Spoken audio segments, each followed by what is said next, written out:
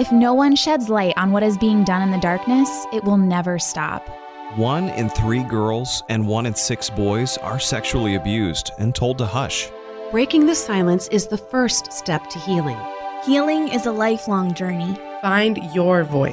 Your story matters. Pain put me into hiding. Purpose called me out. May the silence be broken. Thanks for listening to the One Voice podcast. It's a safe place for conversation on relevant topics with real life stories to encourage and inspire you along life's journey of healing from sexual abuse. I'm Mary O'Brien, and now Nicole Braddock Bromley. Well, I am so excited about today. My sweet friend Julia Paxton is with us, and she's not just my friend. She is also an amazing young woman with a voice that has recently been on the Today Show, which I just watched it this morning again, and I was crying. Oh. I'm so proud of you, Julia. You are just doing such an amazing job as an advocate for the On Our Sleeves movement, which was started through Nationwide Children's Hospital. And this was introduced on World Mental Health Day last October. So it's such a treat to have you on this October to speak with us about mental health and your story, which is so powerful, and your journey, which obviously is an ongoing journey, but you have found some amazing ways to deal with mental illness and to not only just deal with it, but to find hope and to lend hope to others. And for those listening, I should also say that Julia also was one of my very first babysitting jobs. Oh my goodness. I don't think you know that, Mary. I did not know that. Good so Julia, to know. Yeah, she is one of 3 little girls that I babysit a few times when I was a teenager. And Julia's mom is actually my current counselor. Oh my goodness. And we come full circle. Yes, absolutely. Precious. So many different connections here with my sweet friend Julia. So thank you for joining us. I know you have class today, and life is just so crazy, but you are doing amazing things at such a young age, and it's just a joy and honor to have you with us. Oh, thank you. I'm honored to be on this show.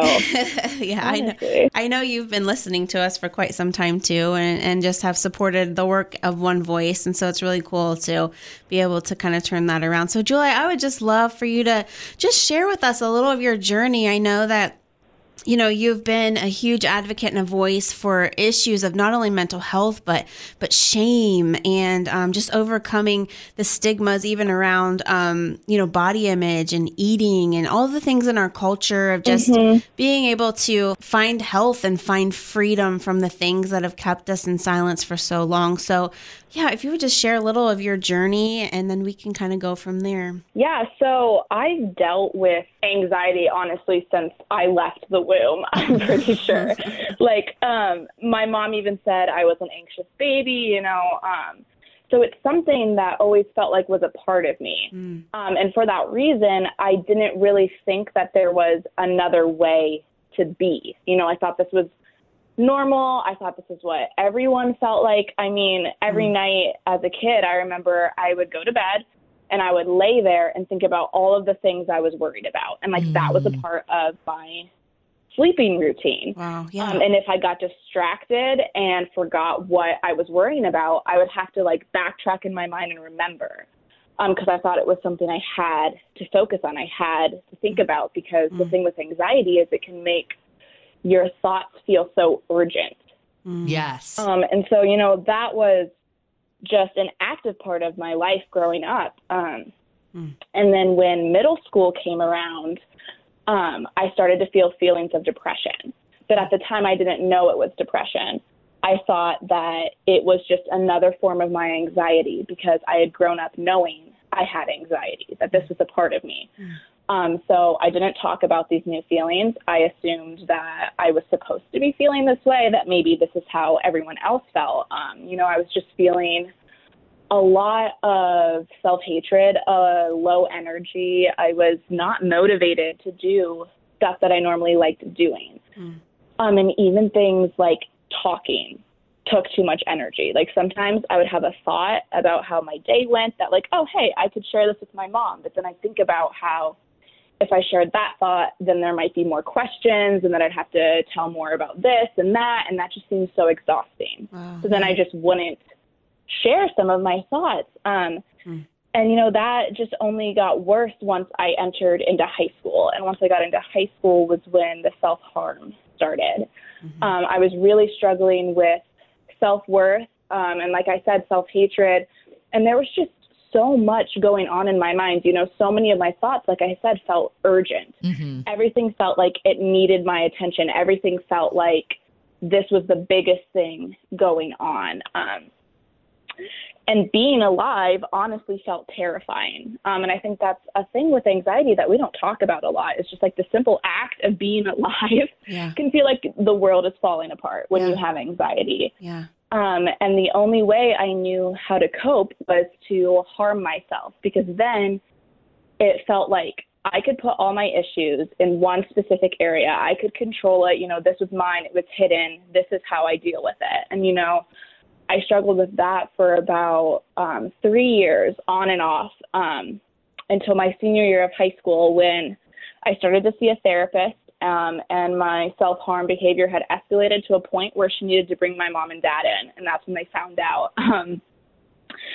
And I remember being so mad at myself because when my mom and I had the talk about it, so I knew that my therapist after the session was going to call my mom. I was so stressed out the whole day at school. Like, oh my goodness, now she knows. Now my world's going to fall apart. And I remember sitting down and talking with her, and it wasn't going that bad. And, like she was like, well, where has this been happening? I'm like, well, I do it in places where you can't see and like all that stuff. And then I let it slip that it had been happening for the last 3 years, which I thought my therapist had told her. Oh, right. Okay. My mom, I remember my mom too. She was like, what? And I was like, oh no, I take it back. I take it back. And it was weird having my problems. And that wasn't even everything, but it was my problems out in the open. Like now my family, and I didn't even know how to deal with it because, self-harm had been a coping mechanism that was keeping me alive. But I then started to feel very guilty about doing it now that my family knew. Like it created this whole other anxiety almost. Like I was like, well, now what do I do? There was more of a pressure to get better, not from my family, but from myself now that my family knew. I felt like I needed to get better, but I still didn't know how to do that. And senior year was when, things kind of just hit a breaking point. I had gone on antidepressants and I was having an adverse reaction to it. My anxiety and depression worsened and I was just having constant suicidal thoughts. And suicidal ideation is something I had struggled with in the past, just thoughts that would come and go, kind of wonder about what it would be like, but nothing like this. This was like, I could not focus in school. I'd be trying to take notes and all I could it was think about. Taking over everything. Oh yeah. Like every facet of my life. Even trying to have a conversation in the back of my mind, I was thinking about it. And it was evident to my parents too, that things were going downhill. Just with the depression and anxiety worsening, like it was difficult to leave my room because of low energy and the anxiety. Everything just felt terrifying. And so it was on a Thursday. I remember I had an appointment with my therapist and I told her that I wanted to die, that these thoughts were ongoing. They were overwhelming. It was all I could think about. And she brought my parents in and I don't know if even Mary knows this, but both of my parents are social workers. They're licensed social workers. They work in the mental health field. They have for years. So we created a safety plan. We felt confident, like, okay, like, my parents know about this. I have a good relationship with them. Like, we can do a safety plan, which meant surrendering the tools I used to harm myself, sleeping with my bedroom door open, all of that stuff. And we did that for about 2 days, but it was exhausting for everyone, not just me, but my whole family. And it was on a Sunday night where it got to the point where I was just done. I was so tired of fighting those thoughts. There was a little part of me that knew that like these suicidal thoughts didn't have to be believed, but that little part was getting exhausted. And it got to the point where I didn't know if I could fight it any longer. And that was really scary.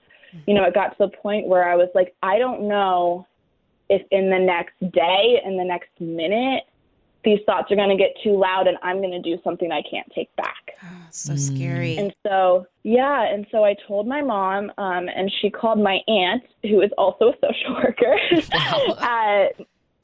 We're a whole family of them. At Nationwide Children's. You know, my aunt, she didn't work in the mental health part of Children's, but she knew people, and my mom called and, you know, asked about their program, what it was like, what we would do. Yeah. And then my mom got the hotline number for them, and we called, and I had to talk to the social worker.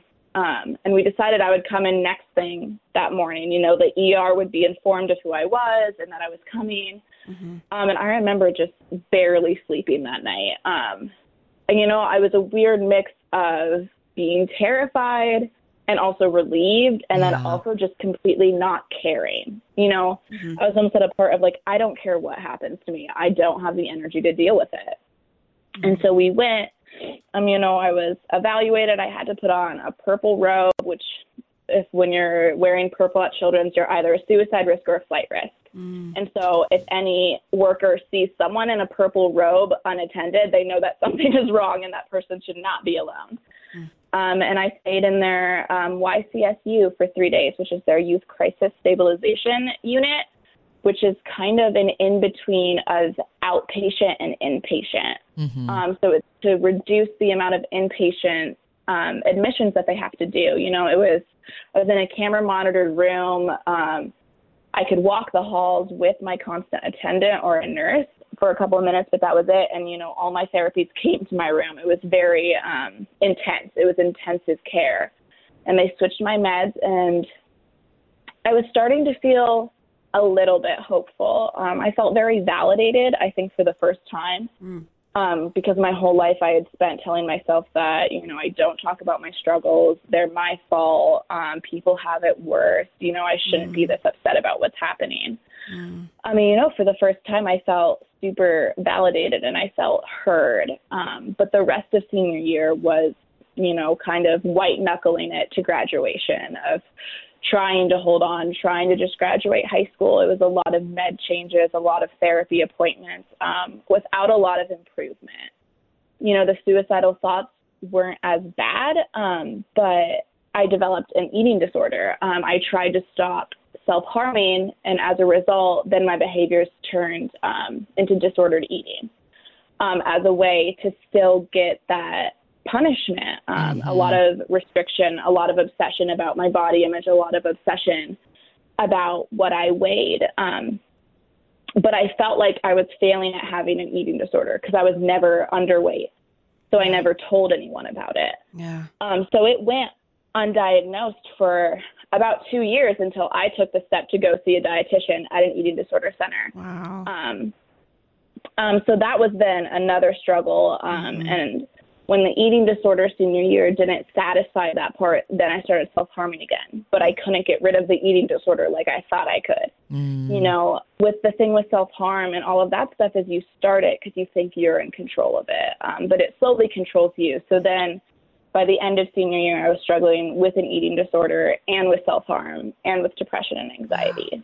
So often it's like those unhealthy coping, you know, Mary, you've talked about this many times when we're speaking, how it's like your little friend. It gets you through, you know, and for many reasons, even when I've written, like, it's like, you know, there's no shame in that. You do what you can because you know, it's your survival. But like you said, eventually, you know, many times it can get to a point where it's out of control and it becomes controlling you. And then that's where you begin to find your voice and you're like, I've got to find a way out. I've got to talk about this. Yeah. So the next couple of months after graduating high school, honestly, I mean, I was still unstable, but I was insistent on going to college. You know, in my mind, if I didn't, I would be a failure. And being a failure was one of my biggest fears ever. You know, I've struggled with perfectionism for a really long time. And I think, you know, that's a common theme with people with anxiety or people with eating disorders. It's this idea that failing could mean the end of the world. That failing means you're not worth anything, you don't have anything to offer. And so the idea of not going to college was petrifying. And that summer, I ended up being hospitalized again for suicidal ideation at an adult ward. And that experience was terrifying. It was a lot different than children's. They cared a lot more about insurance money than they did their patients. There wasn't a whole lot of treatment going on, but at least I was safe.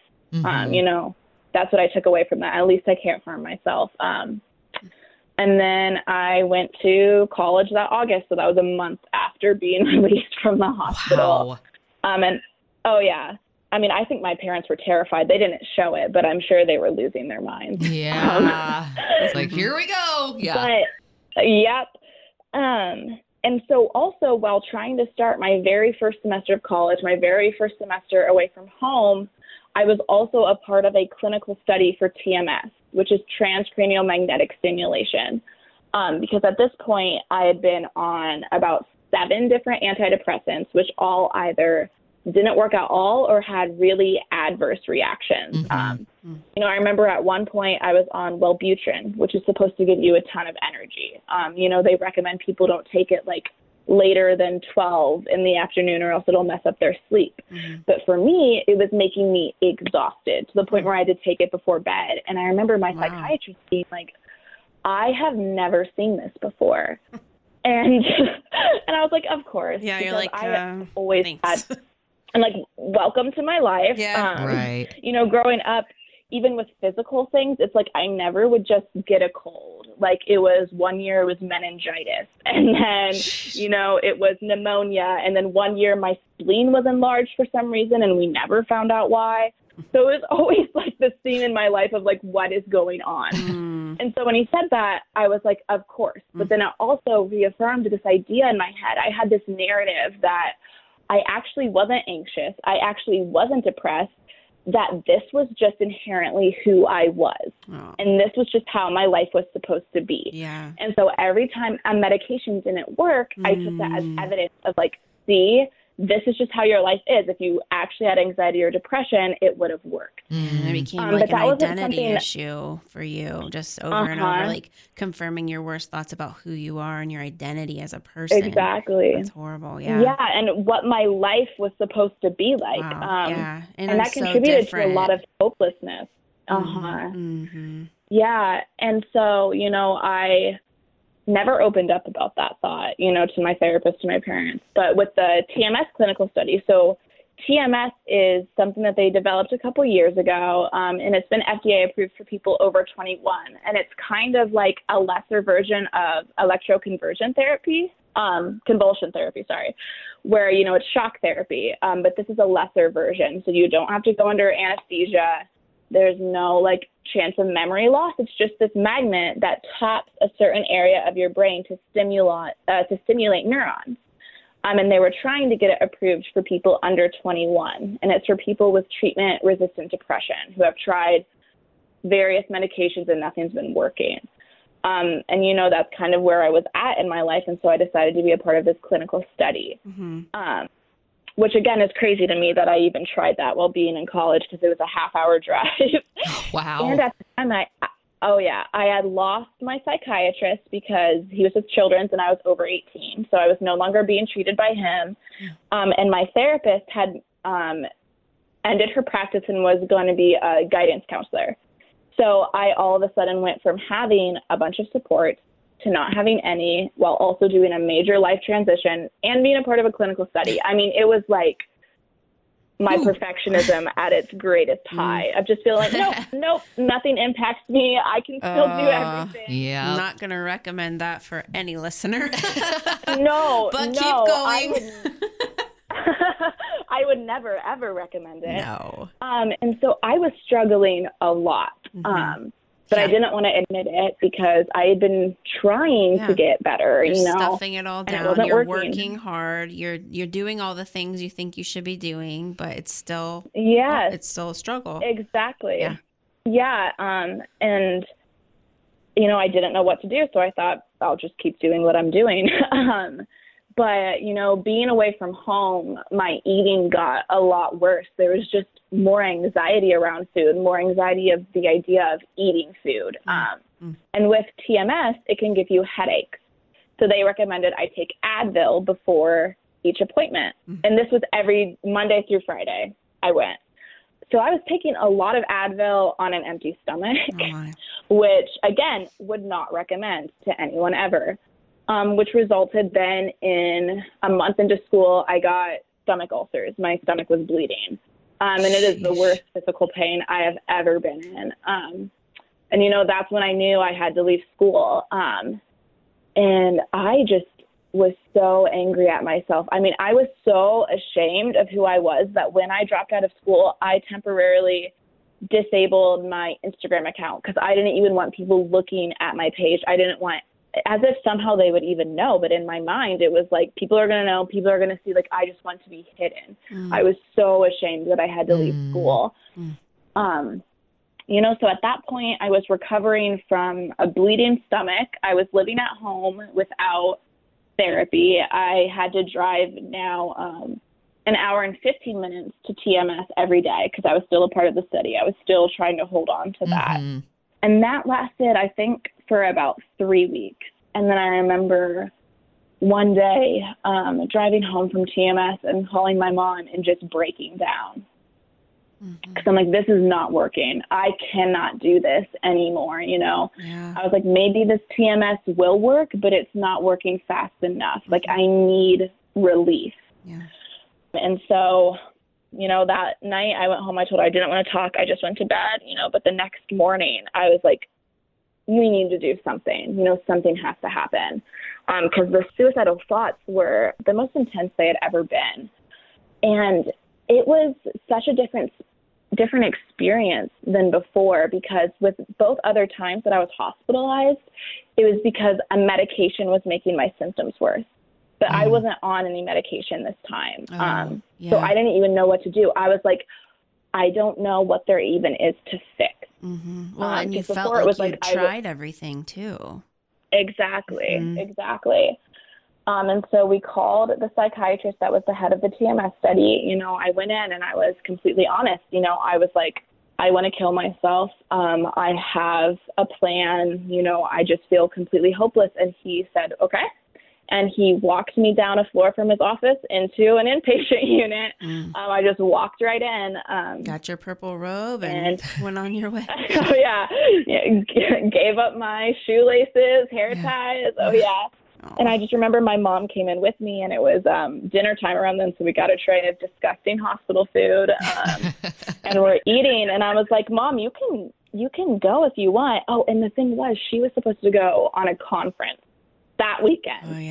But now I was in the hospital, and it was 2 states away. And like, she was like, do you want me to stay? And I remember looking at her, and I was like, Mom, like, this is not my first rodeo. Like, you are good to go. Like, I've done this before, and it'll be fine. And I remember talking to her about that, Julia, and it was so hard. Yes, because she was saying how, you know, she was also at a growing point and not being an enabler, and to give you the freedom to do what you needed to do and still live her life, and how hard that was to leave. That's powerful. Well, yeah, there was a part of me that was relieved that she was gone. Because, you know, people pleasing was a gigantic part of my life, a gigantic part of my perfectionism. And as much as a comfort as it was to have my mom there, she was also, I think, the biggest person in my life who I wanted to get better for. And so a lot of the times I would rush through the motions hoping that I would be better so I could be better so that I wouldn't be hurting her anymore by hurting myself. But it doesn't work like that. Healing doesn't work like that. And so her being gone actually gave me a lot of the space to just be exactly where I was. Which was broken and hopeless and terrified. And knowing she would still be there, you know, when you got through that hard place. Exactly. You know, I would talk to her on the phone every day. My dad and younger sister came to visit every day. But that space was necessary, I think, for both of us. And I think that might be surprising for some people because, you know, my mom and I have never had a toxic relationship. Right. You know, we have a wonderful relationship. I mean, Nicole, you know my mom. You know how she is. I mean, I have been blessed with incredible parents, but that space was still necessary. Right.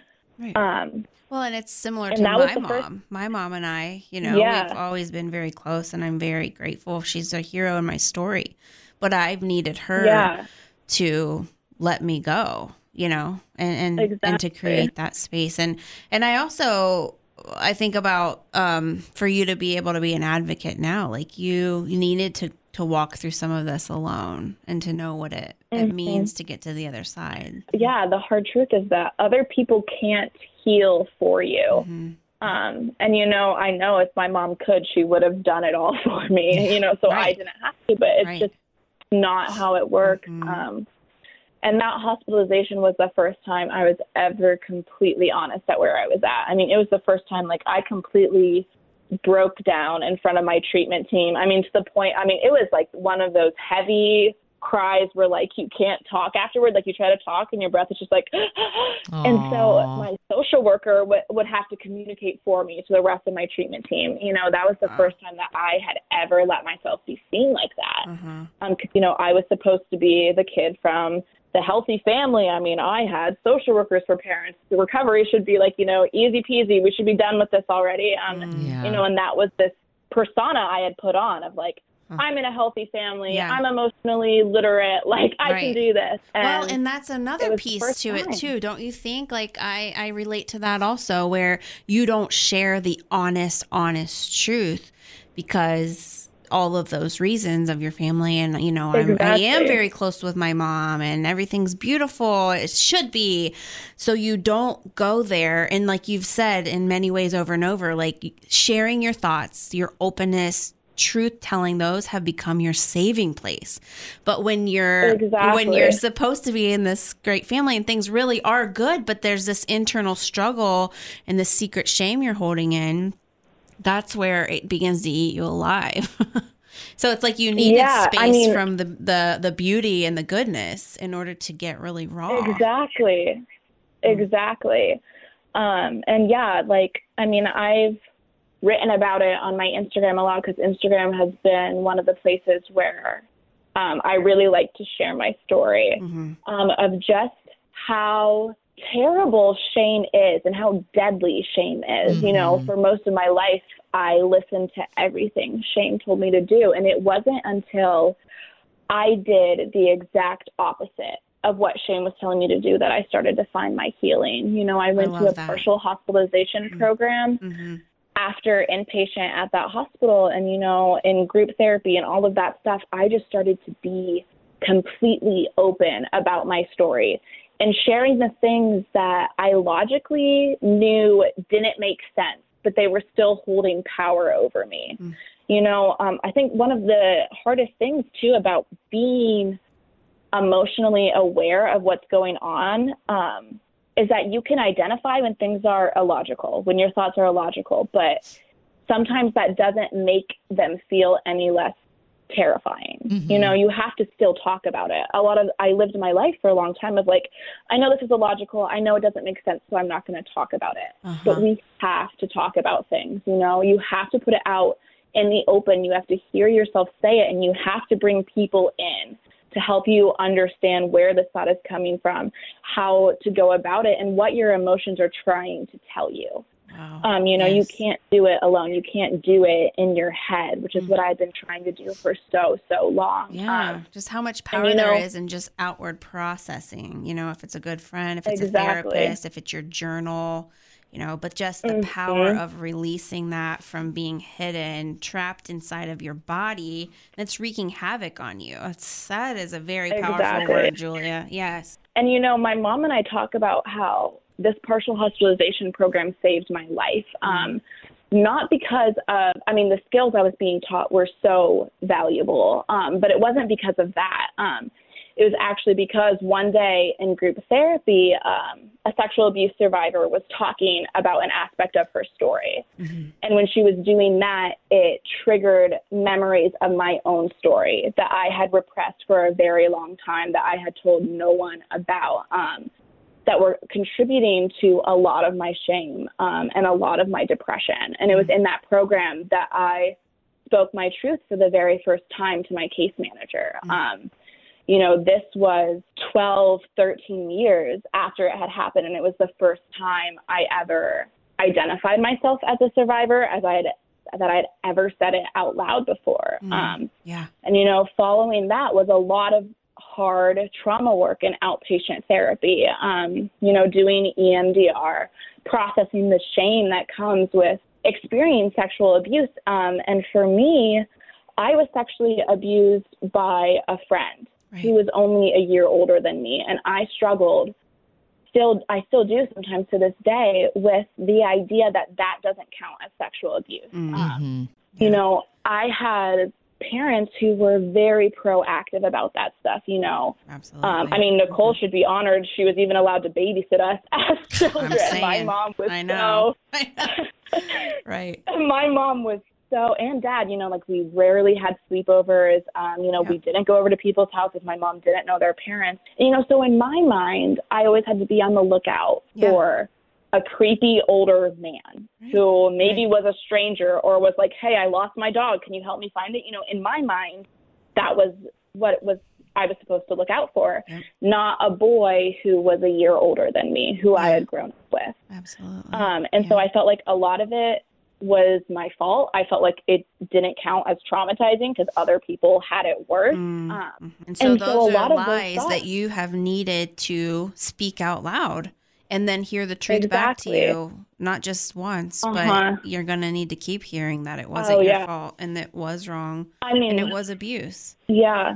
It's been almost 2 years since I first, you know, shared that story with someone. And since then it's been a continuous journey of saying it out loud and, again, identifying the things that I feel shame about. Because the terrible, awful thing about shame is that it keeps you from even identifying that you're ashamed about something. Because it can be so heavy and it can be so intense that you want to keep it in, that you're not even going to say, I feel ashamed about ABC. You're just going to keep it in. You're not going to talk about it. And so a huge step for me was even saying the words out loud of, I feel shame about this, and identifying that before even getting to a place where I no longer feel shame or I no longer feel like a victim. You know, first it was just identifying the lies and acknowledging that I believed those lies.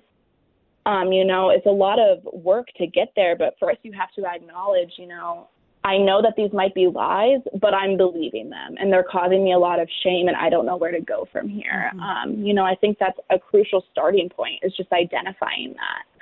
And so for the past 2 years now, you know, I've been only in outpatient therapy. I've been sharing my story over Instagram, the Today Show with Nationwide Children's.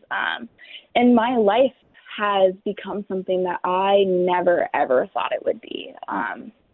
You know, just absolute freedom, even in the thick of it, even if I'm struggling with anxiety, even if I'm struggling with my PTSD or depression, there's still freedom there.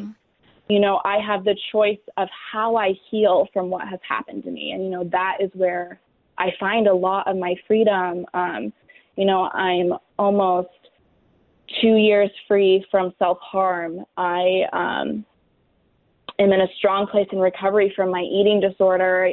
You know, just my last dietitian appointment, she asked me if I could come and speak to their IOP patients, their intensive outpatient patients one day, which all of that is insane to me sometimes, because the things that Shane told me, you know, I was actively seeing a dietitian. I had an eating disorder diagnosis, and I still was not convinced I had an eating disorder. You know, and to then hear from someone who works with them with eating disorders that not only did I have an eating disorder, but now I'm in strong recovery from it. You know, sometimes I'm just blown away of where my life has become. I always say that my life has just become this relentless movement forward of really just, has. You have to stick around no matter how hard it gets. And that's why I share my story, because it does get better. Yeah. And I know what it's like to think that it's never going to get better. And I know what it's like, too, when you have evidence that it's not going to get better. A big part of CBT, cognitive behavioral therapy, is like, evaluating your thoughts and how they impact your emotions and finding evidence for your thoughts if you're having an irrational thought. And one of my things was, when I was stuck in this hopelessness, and, I had evidence that it wasn't going to get better. I had been in therapy for over a year. I had antidepressants that weren't working. I had been hospitalized, and yet I was still suicidal. I had all of these things that could count as evidence as to why it wasn't going to get better. But, I think a large part of me that fueled my recovery was my stubbornness.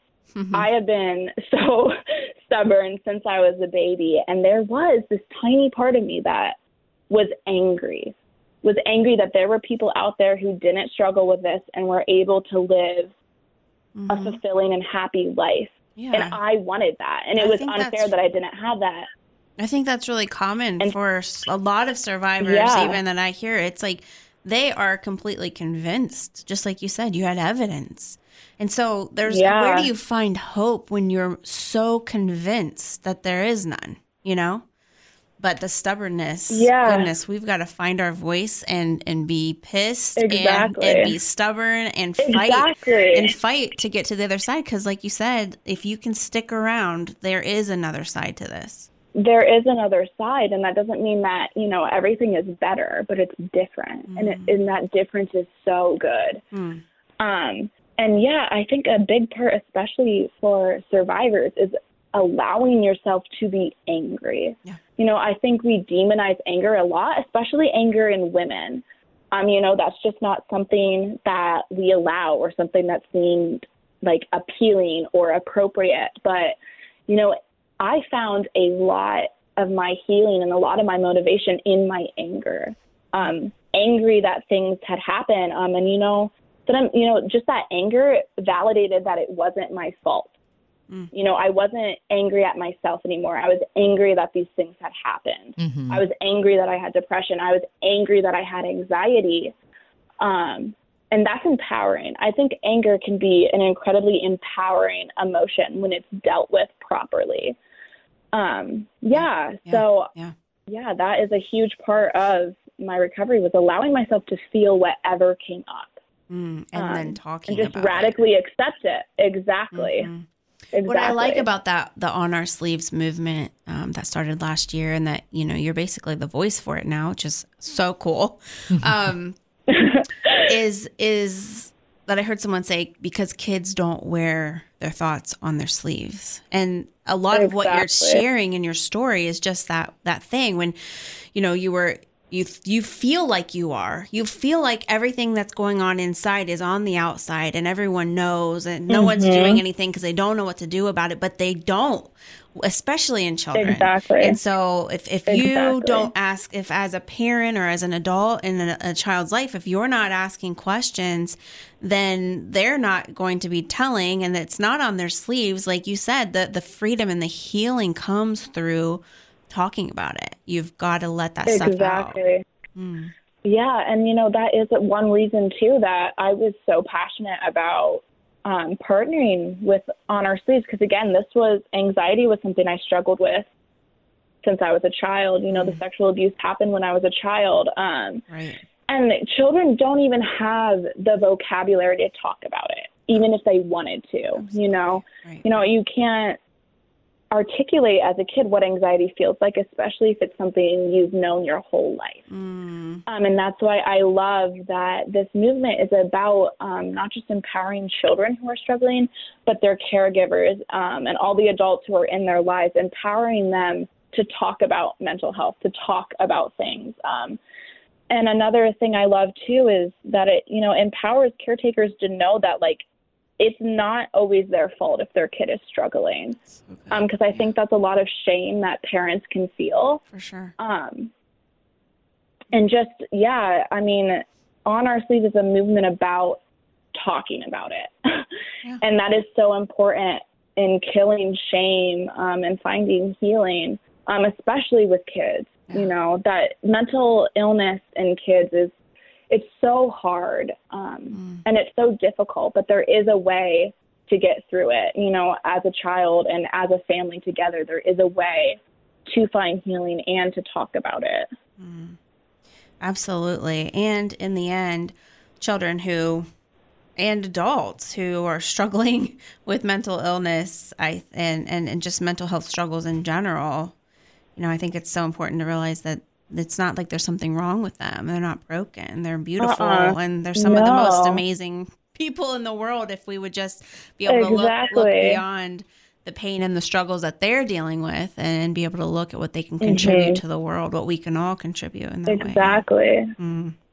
Well, your life has truly become a relentless movement forward, and just you have been dedicated to bringing hope and putting a voice to something that people haven't been able to talk about, don't know how to talk about. And at this young little age of 20 and just 2 years out of finding your voice from the abuse, it's just absolutely amazing, Julia. You're going to do more and more great things, and I am just taking a little front row seat, and it's really fun.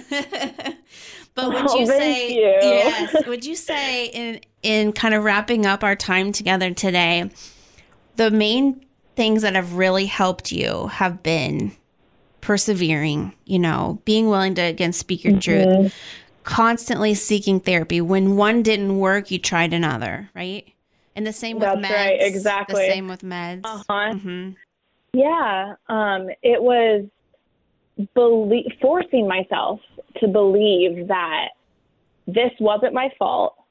You know, the depression, the anxiety, the abuse, even when that thought didn't seem real, forcing myself to believe that, and then forcing myself to believe that there was healing out there for me. Yeah. So if that meant that something didn't work, well, then I'm trying the next thing because I know that healing is out there and I know that it's possible. And I just have to find the thing that works for me. And what was it that gave you that belief? Because I think a lot of those who get to that dark place, you don't believe that there's anything that will work. One thing that really helped with that was my outpatient therapist in high school. She told me that depression was a liar. And, you know, that really stuck with me, of just forcing myself to believe that these things were lies, no matter how true they felt. And a part of it, too, was separating myself from the disorders that I had. Okay. Because sometimes there was a time where I identified as the depressed person, the anxious person, you know, and it was a part of my identity. Yeah. But it's so hard to find healing if that's a part of your identity. You know, because I had to learn how to, you know, defeat these things. And I couldn't do that if that's a part of who I was. That's so true. You know, so it was radically accepting almost that there was a part of me in there that wasn't my anxiety, that wasn't my depression, that wasn't what happened to me. And that part of me deserved to find healing and had healing out there for her. You know, it's this radical acceptance of like, that is what my life will become. And, you know, it was a very, very small part of me at the time. But it was just holding on to that little bit of hope, holding on to the fact that my therapist said my depression was lying, even though it didn't feel true. It was holding on to that and holding on to the idea that there was something better out there for me. Yeah, I think that parallels, you know, the depression, the anxiety, the lying, the identity stuff. I think it really parallels even just the sexual abuse, because for me, exactly, you know, I grew up feeling like the same thing, like that was the identity. And my healing could not come until I separated that and know, like, this is who I am. But then this thing happened to me. I didn't ask for it. I didn't deserve it, but it happened. And now it has created this new narrative for me. So separating me from what happened, or, you know, separating you or Mary from the things that, you know, you feel like you're struggling with on the daily basis, that I think is very key to the healing process, no matter whether it's anxiety, depression, sexual abuse, domestic violence, whatever. Exactly. Well, thank you, Julia. It is so important for us to all know that it is possible to get better and that there is freedom out there. We have to fight for it. Exactly. One thing that I always try to let people know is that, yes, my story is unique and that, you know, I am my own person. My experiences are my own experiences, but it's not unique in the way that I am now recovered and that I found healing. You know, there is not something special about me that allowed me to get healing. You know, healing is something that is out there for every single person. Because, you know, I remember when I was in the thick of it, seeing stories of recovery and being like, well, that person, you know, must have something about them that makes them able to find recovery. Or, you know, maybe it wasn't as bad, or maybe, you know, they had this or that led to their healing. And, you know, that's not true. Healing is something that's possible for everyone, no matter what experiences, what disorders, whatever you have. I truly believe that it's something that is possible for everyone. That's great. I think that that's very helpful for so many people. You know, you can hear this amazing story from one extreme to the other, but then feel like it discounts you, but that's not the truth. And we have to continue to speak truth to our own story and our own journey and seek the help that we deserve. Thank you, Julia. Thank you. You are a hero. Thanks for having me. We are cheering for you. And for those listening, you must just Google Julia Paxton mental health, and the first hit you'll get will be her video that was on the Today Show earlier this year. So thank you so much, Julia. Enjoy your day. We love you. Bye. 1 in 5 people live with a mental illness, and 50% of all lifetime mental illnesses start by age 14. The On Our Sleeves movement addresses these staggering statistics by providing educational resources, advocacy tools, and philanthropic opportunities at onoursleeves.org. And of course, you can check out our resources at iamonevoice.org.